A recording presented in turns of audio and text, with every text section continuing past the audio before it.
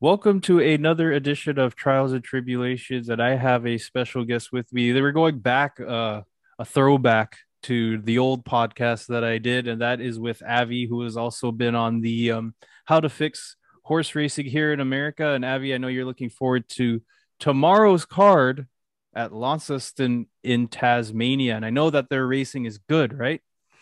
Yeah, absolutely, Joe. Hi to you. Hi, everyone. Good to be back. And yeah, looking forward to previewing this quaddy. Yeah, so we got four. I think it's a big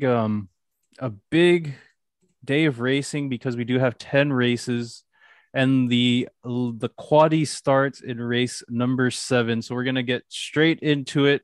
It is the Vamos Stakes. It's a group 3 for fillies and mares, weight for age. So we have 5-year-olds, 4-year-olds, 6-year-olds, and even some 3-year-old fillies.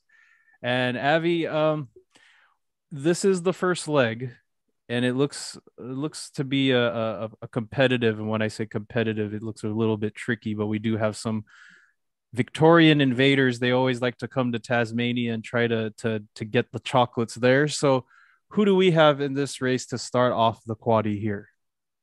Well, I'm actually going with a local horse to begin with, and that's number 4, Take the Sit. Bill Ryan trains, and he won this race last year with his good mare and Still a Star. She's been retired, but I think he's got another good one here. Second up today, a two-time winner second up. I'm sure it can become 3. Goes great on the course, good over the distance. And its last 2 wins here, they were in benchmark 70 company, but it was winning, drawing away. So I think it's really one that you have to put into your quaddy. You're right with the Victorian Raiders. Yes, baby, yes. And the other one, Estral Park, I think, off the top of my mind. I think those two will be really worth putting in. And the other one, Ayayuska, it was flying home 2 starts back at Cranbourne, I think, going off memory. And that was a really good run. Deserves to be favourite. Patrick Maloney takes the trip across. And yeah, $3, it's the favourite. But I think it's one for the locals here with number 4. No, with the Victorian invaders coming to Tasmania, what is the difference in quality of racing between the two tracks, or between the two states, I should say? Well, generally speaking, you'd just say that Victorian racing is better in terms of the horse quality, the stakes, all of that stuff. So you really have to respect when they come over. But Mhm. in saying that, a lot of the runners that we see here today have sort of just performed in that lower tier of Victorian racing anyway. So I think when you look at it like that, they're sort of on par. And is there any respect to the 3-year-old down the bottom, as you said here, Miss Twopence? The 3-year-old is going to carry the less weight and is drawn number 1, $4.85. Is that one you should include in, or did you mention that at all? Not for me, but I think it is worth throwing in, especially in the first leg of a quaddy. It's another locally trained horse.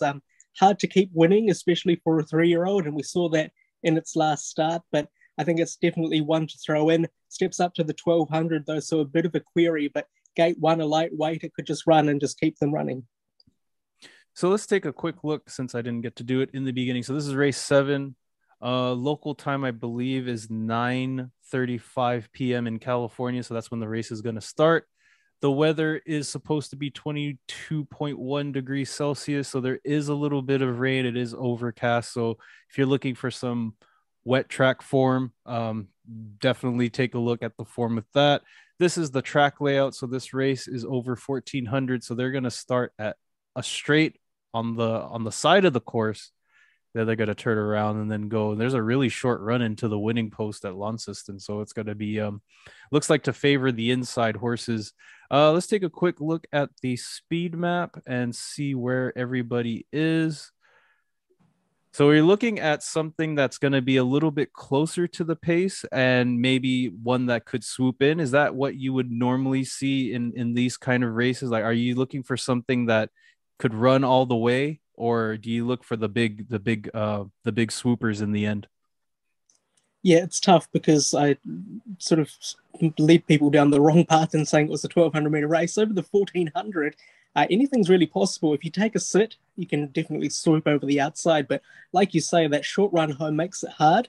If you're going to lead, you have to be a really good leader to sort of sustain that long run in. So, yeah, it's very interesting. And it's actually a really tough field to begin the sequence.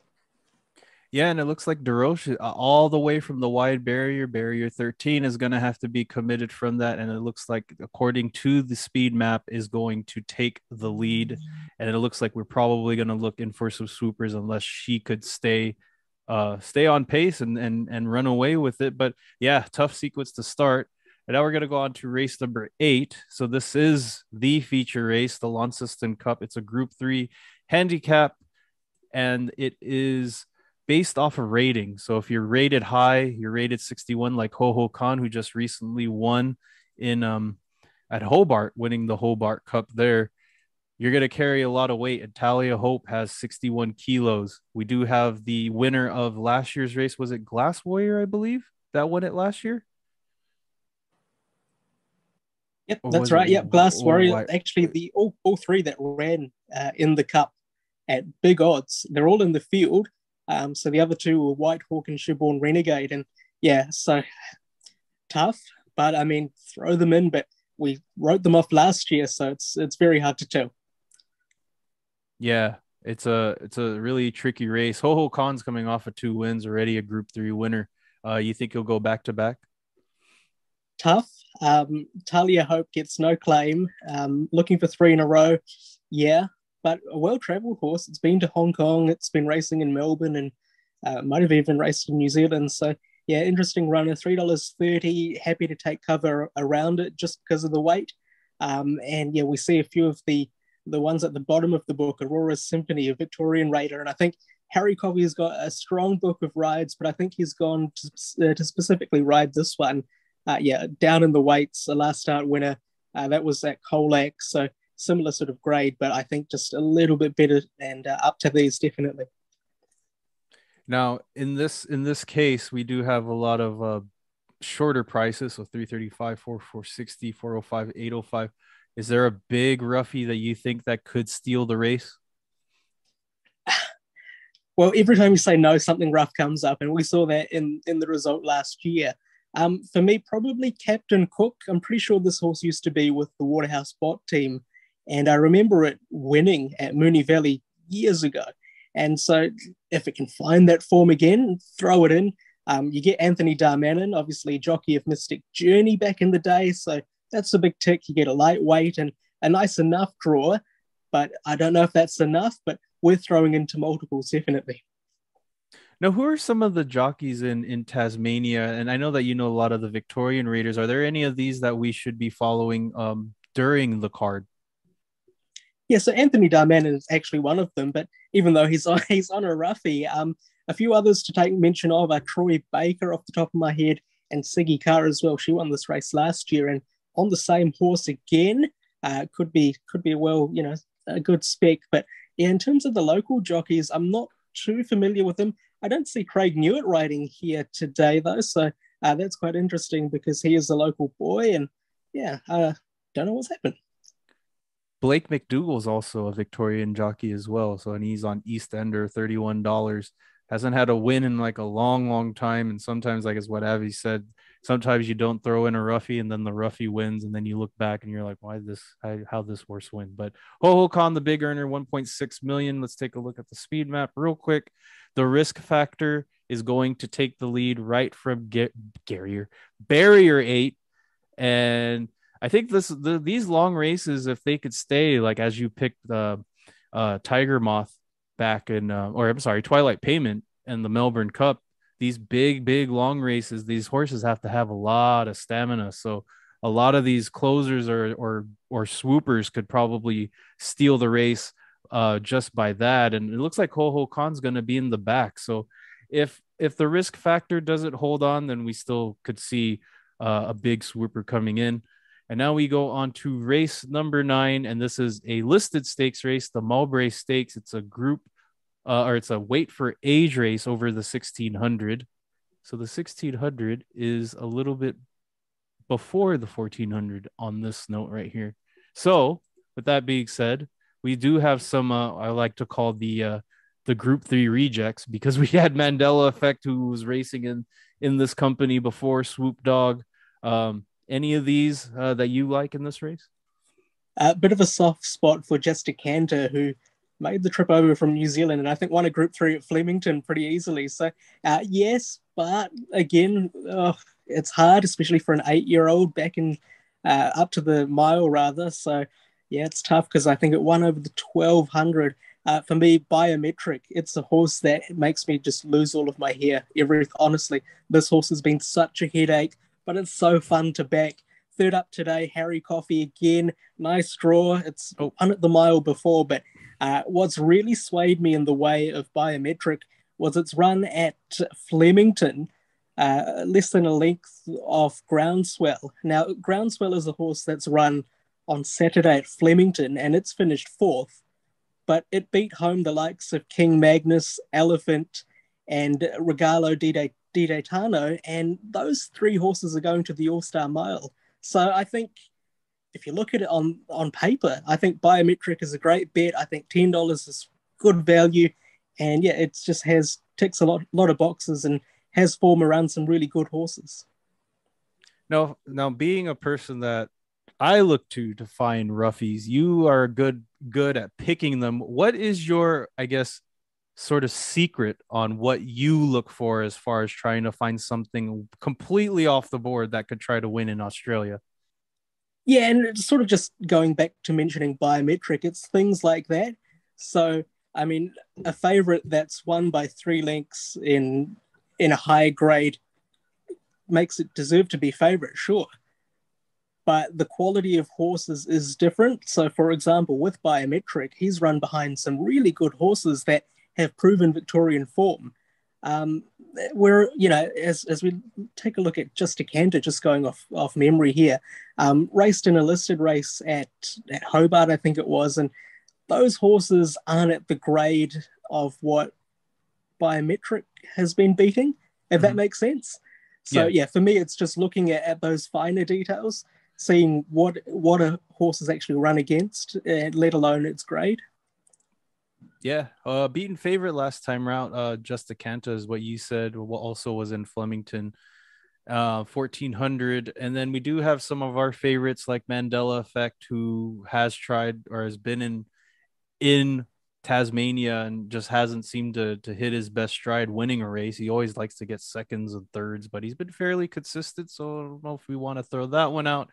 Also, Swoop Dog, who was a big one of the I believe he was a sprinter and then started doing the staying races as well, and got second in the Devonport Cup, and then also in Launceston. So he's been around. I know he might not win it, I don't think, but he is something to throw in as far as like if you're playing something underneath. But these first 3 races are tough. So now we go on to the last race number 10. It is actually, let's go back and take a quick look at the speed map for race number 9. So Dark Wanderer is supposed to lead at barrier 1, and then Shot of Irish barrier 6 should be around there too. So it looks like it's going to play towards either the swoopers again or a little bit off the pace. I don't know if Dark Wanderer could hold on. If he's won, let's take a look if he's won by whole. Well, yeah, let's see. Second, just by a length. Caught him tardy. Okay, so yeah, another tough one based off of form here. So now we'll go on to the last race. So this is going to be a tricky race too. Ricky. Benchmark 62 handicap. And this is at 1,200 meters. So we'll take a quick look. 1,200 meters is at the top of the back straight or back stretch. And there's that little short run in. There's a long run in, and then it goes to a little bend, and then the short run in into the home turn. And yeah, this one we mentioned off air that this one is probably a really bad race if you were going to try to pick something here. So Avi, go ahead. Who do you have? Just take all of the ones that have apprentices and claims. I think one of them will win. Something like Freak on a Lead at $5 with 60 kilos. Yeah, you get a better jockey, but yeah, I think the weights will come into this quite a lot. For me, I think the 11 at the bottom of the book looks good. Cody Jordan's riding well, and it's had enough chances to sort of find its way into the money. $12 is good draw, and you're going down to 54 kilos against a pretty average field. The ones I always look for are the GG horses because for some reason there's a lot of GG horses that run. It's the name GG, so GG's Teardrop, GG Baywatch. For some reason they show up, and a lot of those GG roughies always end up showing up. So I would just include them just based off of that. But 5 figure discount is the favorite. Forms really good. 1-2-2-1. Hobart on a good track is placed on a heavy track is the favorite, but we're gonna try to beat the favorite here. Let's take a quick look at the speed map. So yeah, he's gonna try to lead all the way from barrier 1 again. So it looks like if you're draw number 1, you're gonna be taking the lead no matter what, as far as like all the other races, aside from one race, and I forget which one that is. But yeah, this is gonna be a really, really tough quaddy sequence, and I don't know. I mean, I think that if he could hit some big long shots, it's going to pay really good, especially over there in New Zealand, right? Yeah, absolutely. And it'll boost up any multiple bet you take. So, yeah, I mean, if you like a favorite, put it on top, get some cover in behind, and however you play it, just have fun and, yeah, gamble responsibly, guys. Now, before we go, Avi, I was having a little sip of beer here, but I have a McDonald's burger and a filet o fish. So they call this the surf and turf. So we're gonna put it together real quick, and I'm gonna let you know how good it is. But I don't know. I know that you guys in New Zealand have different menu items in their McDonald's, right? Yeah, and even just different pronunciations. I know it's a filet of fish, but everyone here just calls it a fillet of fish. So this is a wee fun fact for you guys out there. I think we're just a bit lazy with our pronunciation. Menu wise, I think we sort of pretty much the same now. Like we had some specialities, but they sort of got removed thanks to this pandemic, which was just randomly appeared. I don't know where that came from, but yeah. What's your favorite item at McDonald's when you go? I'd usually just go for a quarter pounder, I reckon. Just yeah. All right, here we go. This is it right here. Look at that. Wow, that is a monstrosity. Look at the state of that. All right, here we go. Let's see how. No, it's kind of cold because I waited until to do the show. So probably not going to get the same result as it would be, fresh. It's pretty good. But you could taste those little those little thingies of fish. You know how the fish is like I don't know how to describe it. Let me see if I can get a piece of fish here and show you. Okay, well you see, I don't know if you can see that. I don't know, you can't. Well, those are little chunks of fish like this. You could taste the little chunks of fish in between the meat. So it's actually really good. And I know that Abby, if you win, you're gonna buy like 50 of these when you hit the quaddies. So thanks again for joining me. I appreciate it. This is a really tough sequence, but we blasted right through it, and hopefully we win money tomorrow at Launceston on their big day. So thank you again, Avi. Appreciate your time, and good luck, everybody.